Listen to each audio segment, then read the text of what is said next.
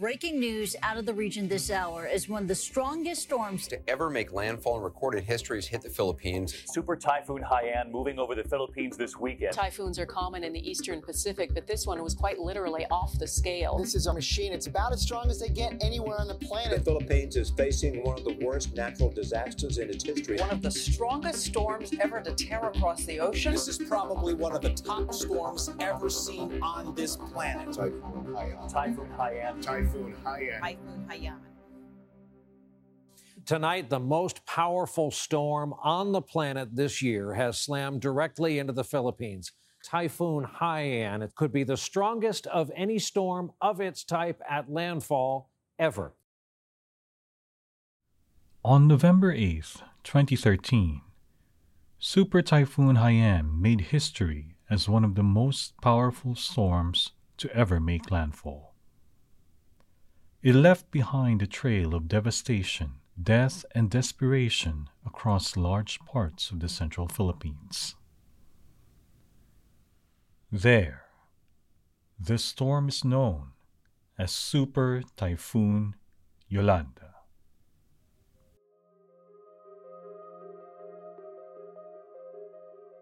From Princeton University's Blue Lab, this is Carried by Water, a podcast where we explore stories that revolve around water as a force of nature, a resource, and a pillar of well-being.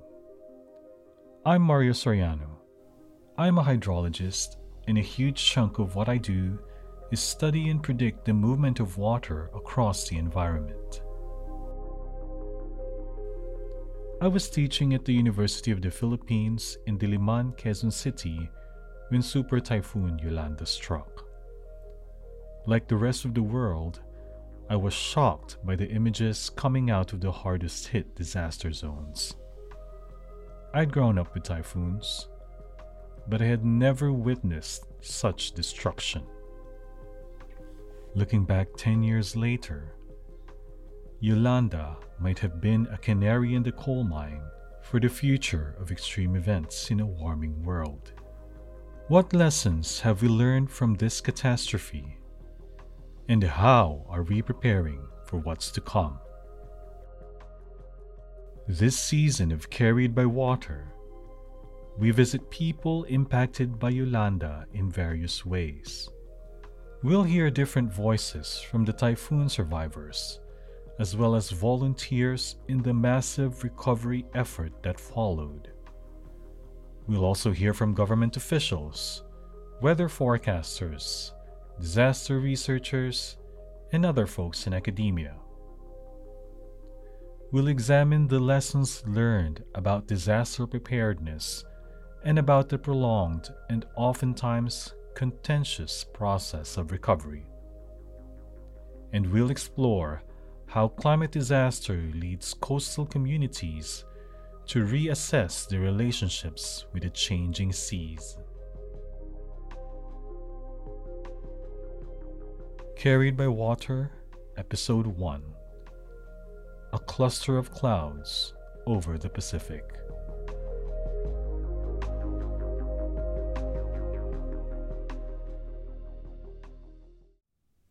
Part 1: The Storm. As someone who deals with prediction and modeling, I was curious about the predictions that went into the preparations for Yolanda. When a prediction concerns the near future, you'd call it a forecast. When it comes to forecasting weather in the Philippines, there's only one place to go: the Philippine Atmospheric, Geophysical, and Astronomical Services Administration, known simply as PAGASA.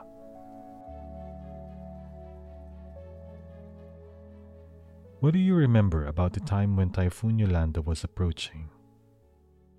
Every day, routinarily, you have to take a look on the weather chart maps as well as the numerical weather prediction models or NWP models. I was here monitoring a cluster of clouds over the Pacific. During that time, I informed our friends from the media that there is a possible formation of a tropical cyclone over the Pacific Ocean, which might enter the Philippine area of responsibility. That's Robert Sawi. He's the chief of the weather forecasting section of Pag-asa. In the days leading up to Yolanda, Robert was on the job at the Pag-asa Central Office in Quezon City, tracking and forecasting the storm's progress.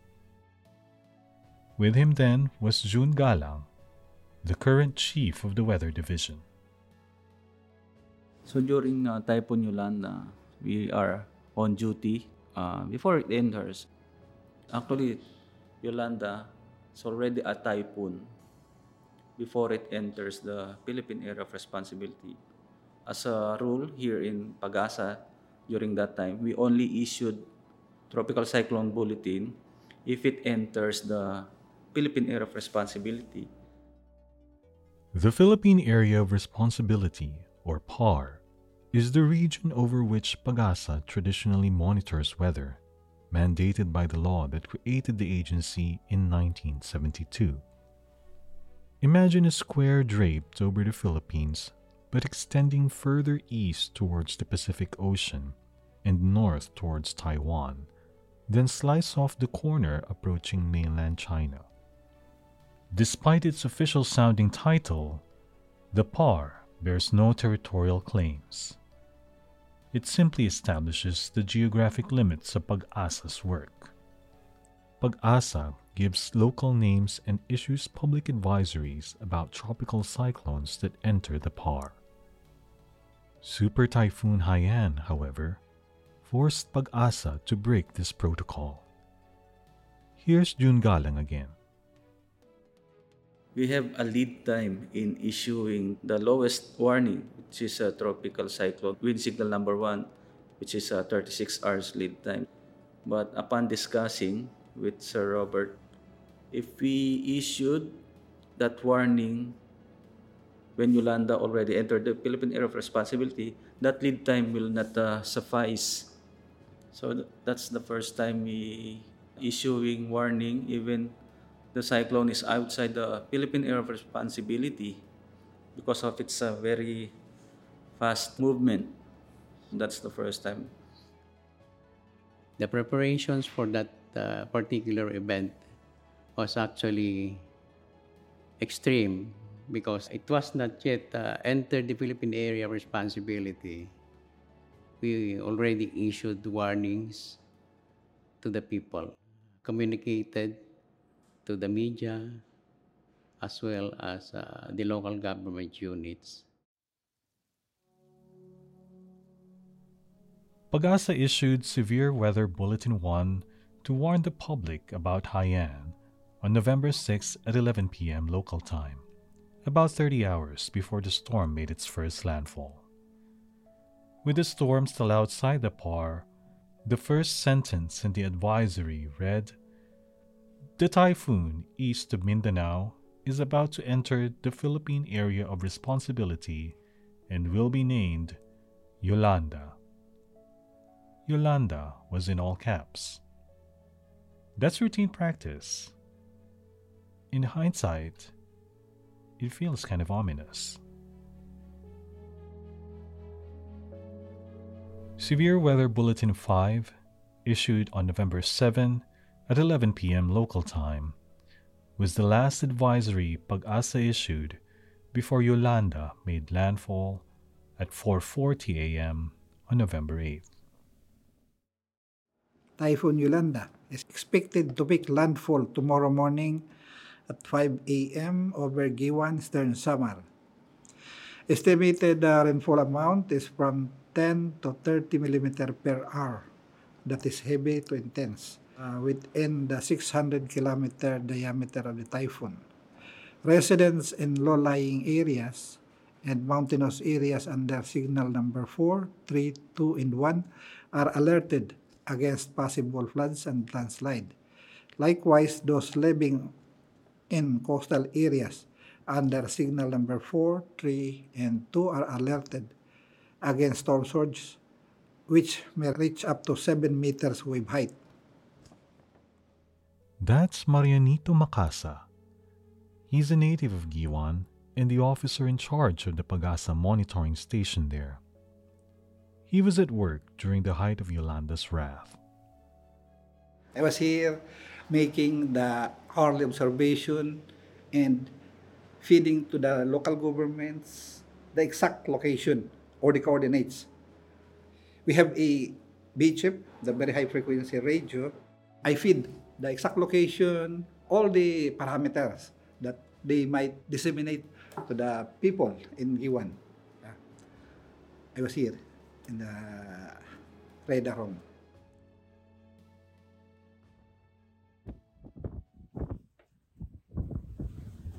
So now we're climbing the tower of the Pag-asa Giwan station. It's very, very windy. The Giwan weather station is located on top of a hill and offers unmatched views of the surrounding town and ocean. When we visited in July of this year, a super typhoon affecting the northern part of the Philippines still produced strong and loud winds here. I can only imagine how terrifying Yolanda's winds would have felt.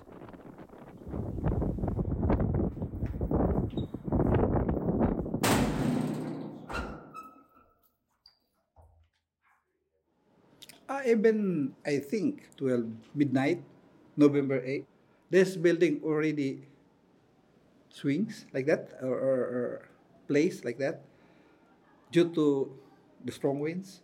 Then continues until, I think, past 3 a.m., November 8th, 2013. Yeah. The doors, the windows broken, that dome is broken. The previous dome can hold 300 kilometers per hour. That dome, the big one. Yeah, all the equipments were damaged. And I almost died here. Yeah, I was hit, my head, by the sliding windows. Luckily, that glass was tempered, not an ordinary glass, because if it was an ordinary glass, maybe my head was cut and I will die. Yeah. Yeah.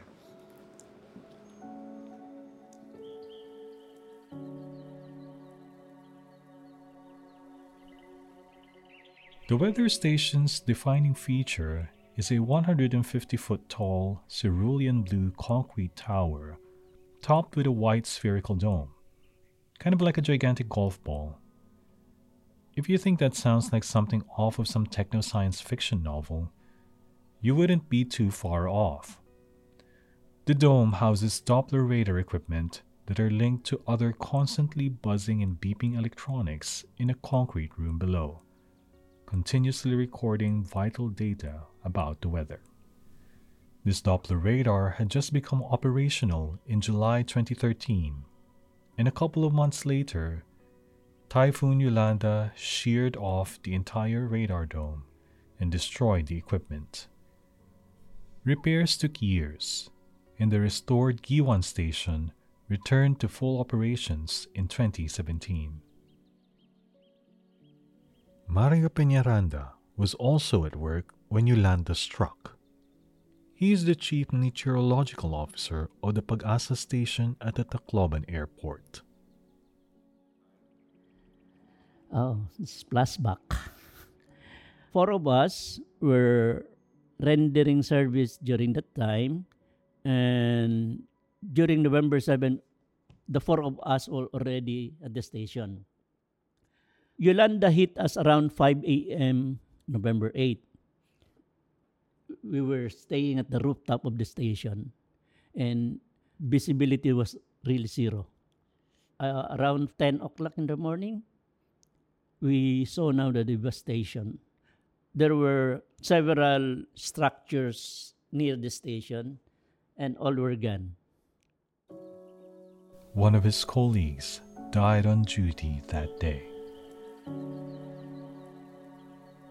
Mr. Peñaranda said he finally managed to get the Tacloban station rebuilt in 2020, almost 8 years after Yolanda's destruction.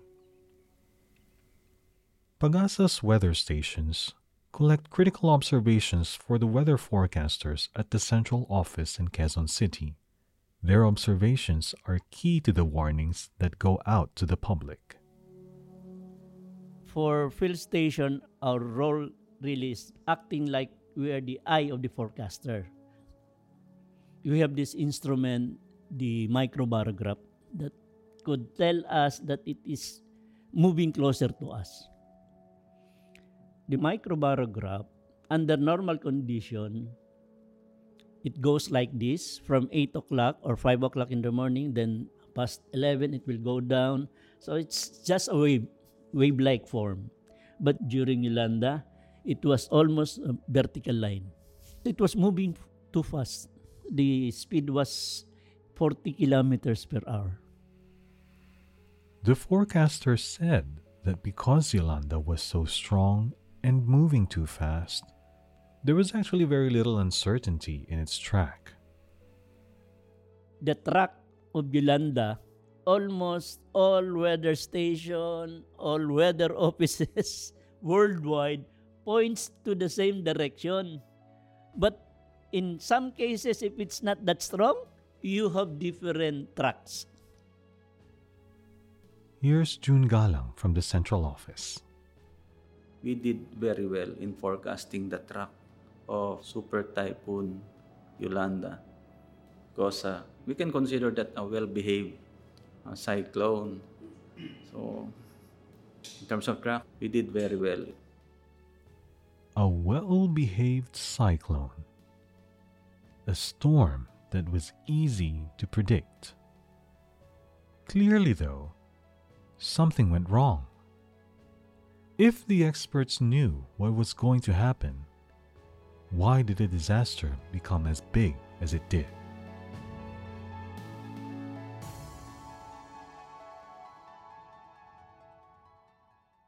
Part 2. Communication Breakdown. Inez Ponce de Leon wanted to understand what happened from the point of view of the survivors. I spoke to her at a restaurant in Quezon City. I'm Inez Ponce de Leon. I'm an associate professor at the Department of Communication of the Ateneo de Manila University, where I specialize in science and risk communication. After Yolanda, several commentators claimed that Pagasa's warnings were not understood by the public because they were not translated into the local languages. The Philippines has over 100 languages across its 7,000 plus islands. Inez wanted to probe this prevailing narrative. From 2015 to 2016, she retraced Haiyan's track and spoke to survivors in different communities. I really wanted to understand how people understood the warnings and how they understand the weather and storms. And I wanted to track Haiyan from Giwan to Palo to Camotes to Rojas to Coron. So it's from the entrance to the exit, because I didn't want to think of the Philippines as one monolith. I could see that language would be different, maybe meanings would be different. Giwan, Palo, Camotes Island, Rojas, Coron. 5 towns with contrasting experiences of the storm. So we had these 5 towns, and we looked at a coastal versus an inland village or barangay in Filipino terms. So we picked a coastal barangay because we assumed that there would be a different meaning attached to a typhoon if people lived closer to the sea versus those who lived inland in a more cosmopolitan urbanized area. 1 inland and 1 coastal barangay or village in each of the 5 towns. That's 10 communities along Haiyan's path of destruction. Inez spoke to local leaders and community members to discuss what they experienced, how they understood the warnings, and why they made the decisions they made. Here's what she found. For the inland barangays, those that lived in the more urbanized areas, many of them wanted visual language. Now, it's not so much visual as in I want to see a photograph of a truck flying to know that a truck is going to fly. It's more when the warnings came in, they couldn't translate what 250 kilometers per hour meant. That was not in their lexicon. But they had to be told the wind will be strong enough to lift a truck. The wind will be strong enough to uproot the trees in front of your house. So they wanted a visual language that was very close to their context. For many of the coastal barangays, many of them already had their own understanding of the weather. Strangely, some of them didn't even evacuate, even when it was hot and dry, even if they knew that a hot and dry spell is a precursor to a really strong typhoon, because they weren't told to leave. So that was a very strange disconnect between the indigenous knowledge and modern warnings. She uses air quotes as she says the word modern. As with any conscientious researcher, Inez emphasizes that not all places were the same. In some villages, people evacuated even without being warned. Other people left their homes because all their neighbors were talking about leaving, and they didn't want to be the only ones left in the village. Several factors affected every individual person's understanding and actions, but Inez offers the following general observations. So how do they receive the warnings? In many different ways, but most of it was really not about, oh, I now understand the weather. It's more of, one, the warning is telling me that in 18 hours I should feel wind, but it's dry. I'm staying. Number two, the warning says I'm going to feel the wind in 18 hours. Let's just wait until 18 hours and see if the wind really comes. Third, I've weathered storms before. I'm fine. I'll be okay. Mario Peñaranda of the Tacloban Weather Station echoes the observation that people did not fully appreciate the severity of the impending storm. Several press briefings were held. Even I made 2 press briefings at the airport. The problem was, okay, we've been stating that this is a very strong typhoon, but you know what? It's hard for people to understand. They'll just be saying to you that, oh, we've been here for 20 years, but nothing happened to us. And what contribute to that assumption that they will not be affected by Yolanda is that no manifestation, no heavy rainfall, no strong winds, whereas other cyclones, 3 days before it makes land, we already felt.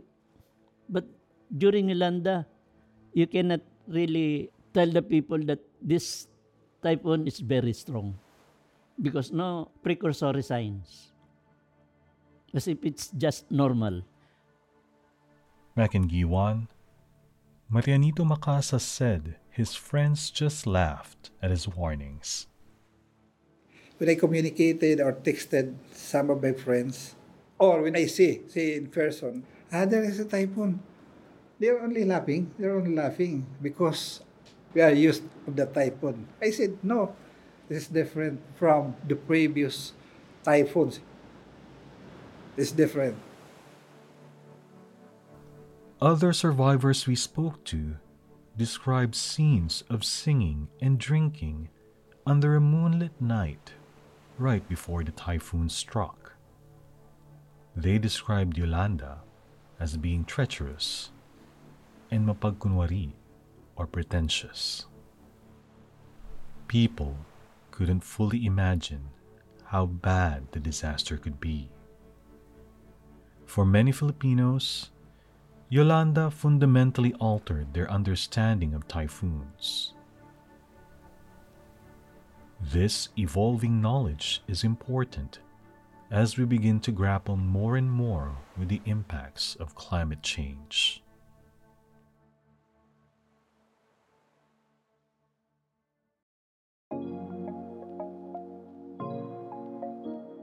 Part 3. The Climate Change Question. Until recently, the statement, "one can't attribute a single event to climate change," was taken to be a truism. Now, extreme event attribution is one of the fastest growing fields of climate science. In simplified terms, climate scientists can now take a particular event, say a storm, and analyze how it unfolded in the present with the current levels of CO2 in the atmosphere and other environmental conditions like warmer oceans. They'd then compare that to what's called a counterfactual. That is, they'd take that storm and simulate how it would have unfolded in a pre-industrial climate, with lower CO2 levels and cooler oceans, for example. The comparison gives an idea about the effect of human-induced climate warming. Following a similar framework, researchers from Japan published a study in 2015 that stated, quote, "In 15 of 16 ensemble experiments, the intensity of the simulated worst-case storm in the actual conditions was stronger than that in a hypothetical natural condition without historical anthropogenic forcing during the past 150 years." End quote. Okay, that was a lot. So let me simplify. These researchers found that Haiyan would not have been as strong in a world without climate change. I should point out that a few other studies using slightly different methods and datasets reached different conclusions. Climate change attribution for extreme temperature events like heat waves has been more consistent. Jane Delfino recently returned to the Philippines after finishing her PhD in the United Kingdom. She studies the possible impacts of climate change on extreme weather events.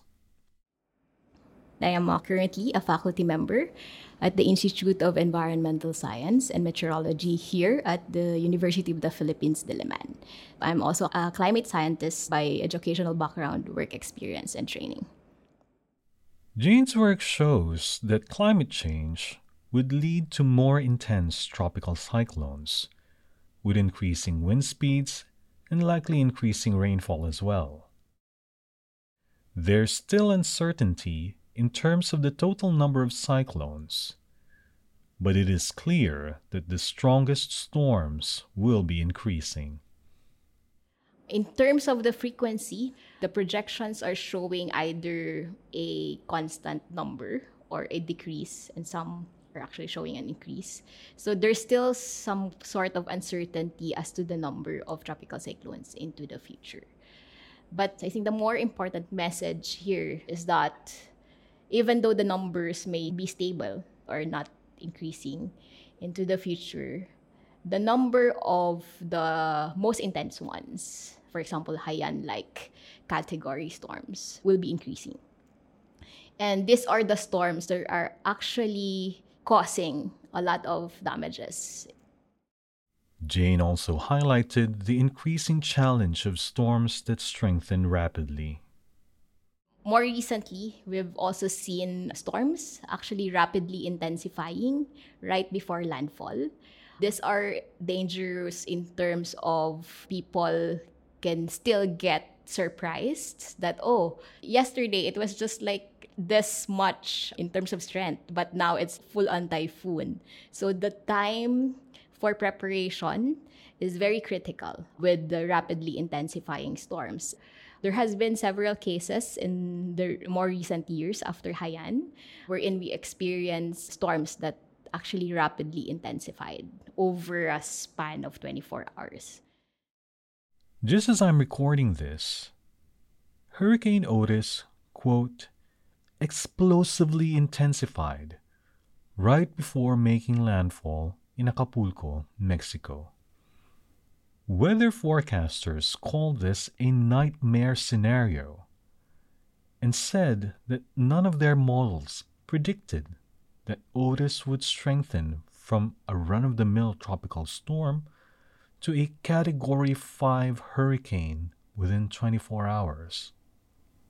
Filipino listeners may be familiar with Acapulco from the galleon trade, which connected Manila and Acapulco from 1565 to 1815 under the Spanish colonial rule.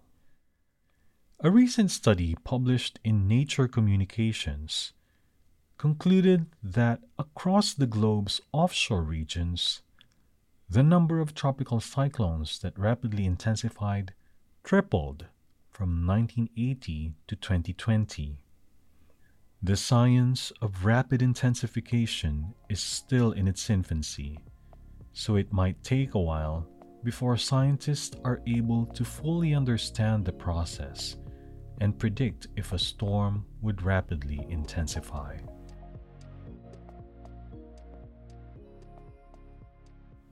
Part 4. Evolving Protocols. We asked Jane if she's seen any improvements in the 10 years since Yolanda. So, Pag-asa is doing a project on impact-based forecasting. So, essentially what Pag-asa is saying is that impact-based forecasting will shift the focus in communicating what the weather will be like. For example, a tropical cyclone is coming in, a regular weather forecasting communication strategy would say we are expecting that the peak intensity would reach around 250 kilometers per hour. But with impact-based forecasting, you would focus the content of your information into what that would mean in terms of when should we evacuate, which places would be greatly affected or directly affected, what kind of preparations should they be doing with that number. It shifts the types of information that you provide to the public. A comparison of the Pag-asa bulletins for Super Typhoon Haiyan and Super Typhoon Doksuri illustrates this point. Doksuri, locally named Super Typhoon Egay, was the storm affecting the northern Philippines during our visit to Guiuan. If you go back to Pag-asa's Tropical Cyclone Bulletin for Yolanda, you'll see that it had 3 main sections. The first section listed key information about the storm, including the location of its center, its current strength in terms of wind speeds, and forecasts of the typhoon's track.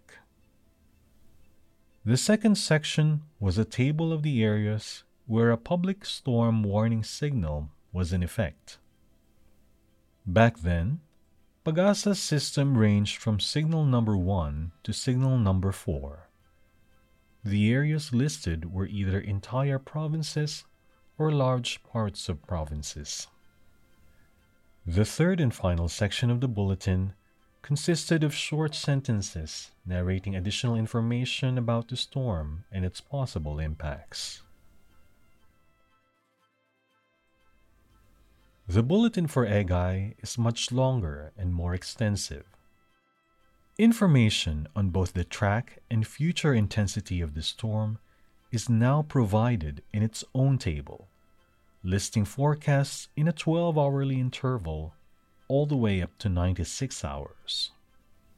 Public storm warning signals have been replaced by tropical cyclone wind signals, which now range from signal number 1 to 5. Notably, the table now includes town names, making the information more localized. There's a new section on hazards affecting land areas, and another one on hazards affecting coastal waters. Additional bullet points on the forecasts now have their own section titled Track and Intensity Outlook. June Galang from the Pag-asa Central Office. Many products and services actually triggered when Typhoon Haiyan or Yolanda hit the Philippines. Many improvements, many products and services were added. The very notion of a super typhoon was institutionalized after Haiyan. Before, we have the super typhoon categories. Before, even though the intensity of a tropical cyclone is the super typhoon, we only categorize it as typhoon. So some of the residents just being reluctant because they say it's only typhoon. So as a way to maybe warn for the added preparation, we adopt the inclusion of super typhoon category after the occurrence of Yolanda. Pagasa categorizes storms as tropical depression, tropical storm, severe tropical storm, typhoon, and now super typhoon. The categories tell you about the maximum intensity of the storm, while the wind signal tells you about its relative strength based on location. For example, during Yolanda's peak, the areas along its track were under signal number 4, the highest level back in 2013. But because of how large the storm was, much of the country had warning signals in effect. Metro Manila was under signal number 2. Pagasa has also expanded its monitoring activities beyond the Philippine area of responsibility.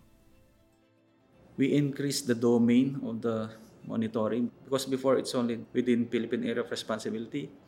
We made an imaginary domain. We call it the Tropical Cyclone Advisory Domain, which is much bigger than the Philippine area of responsibility.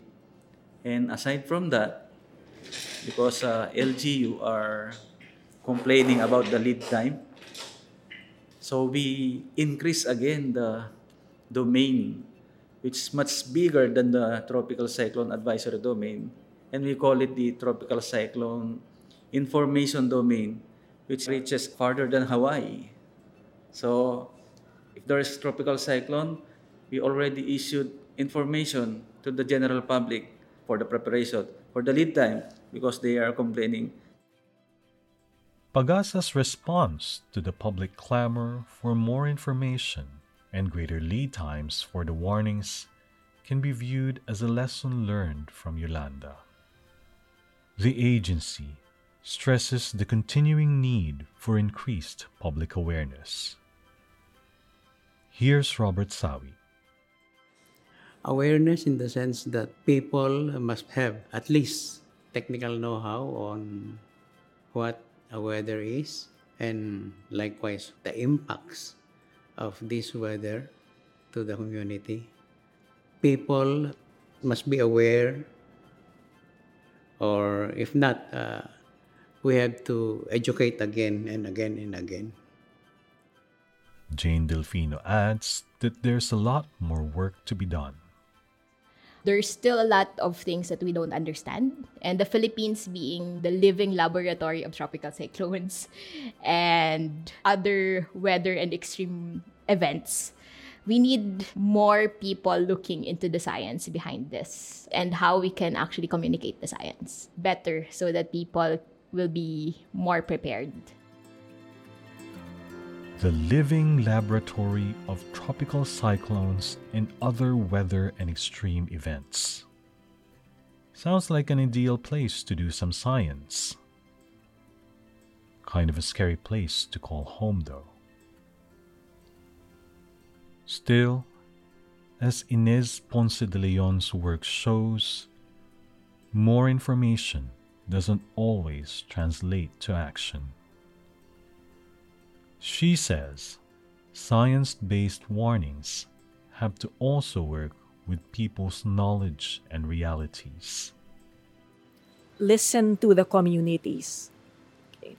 I think this is said a lot, but really listening to communities means sitting down with them, listening to what they know, listening to their habits, And if you want to bring in science, that's fine and great, but they have to work together with what the community has rather than impose on who the community is.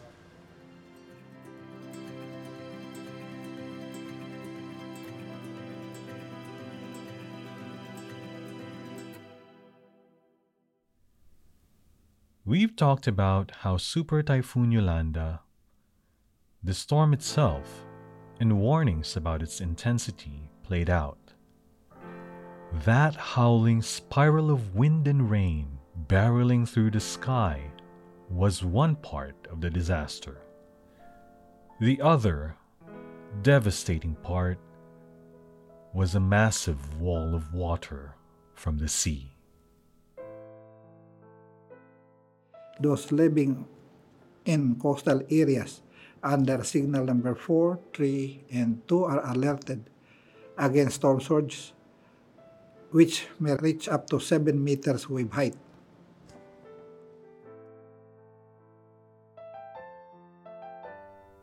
In the next episode of Carried by Water, we'll take a deep dive into the deadly storm surge triggered by Yolanda.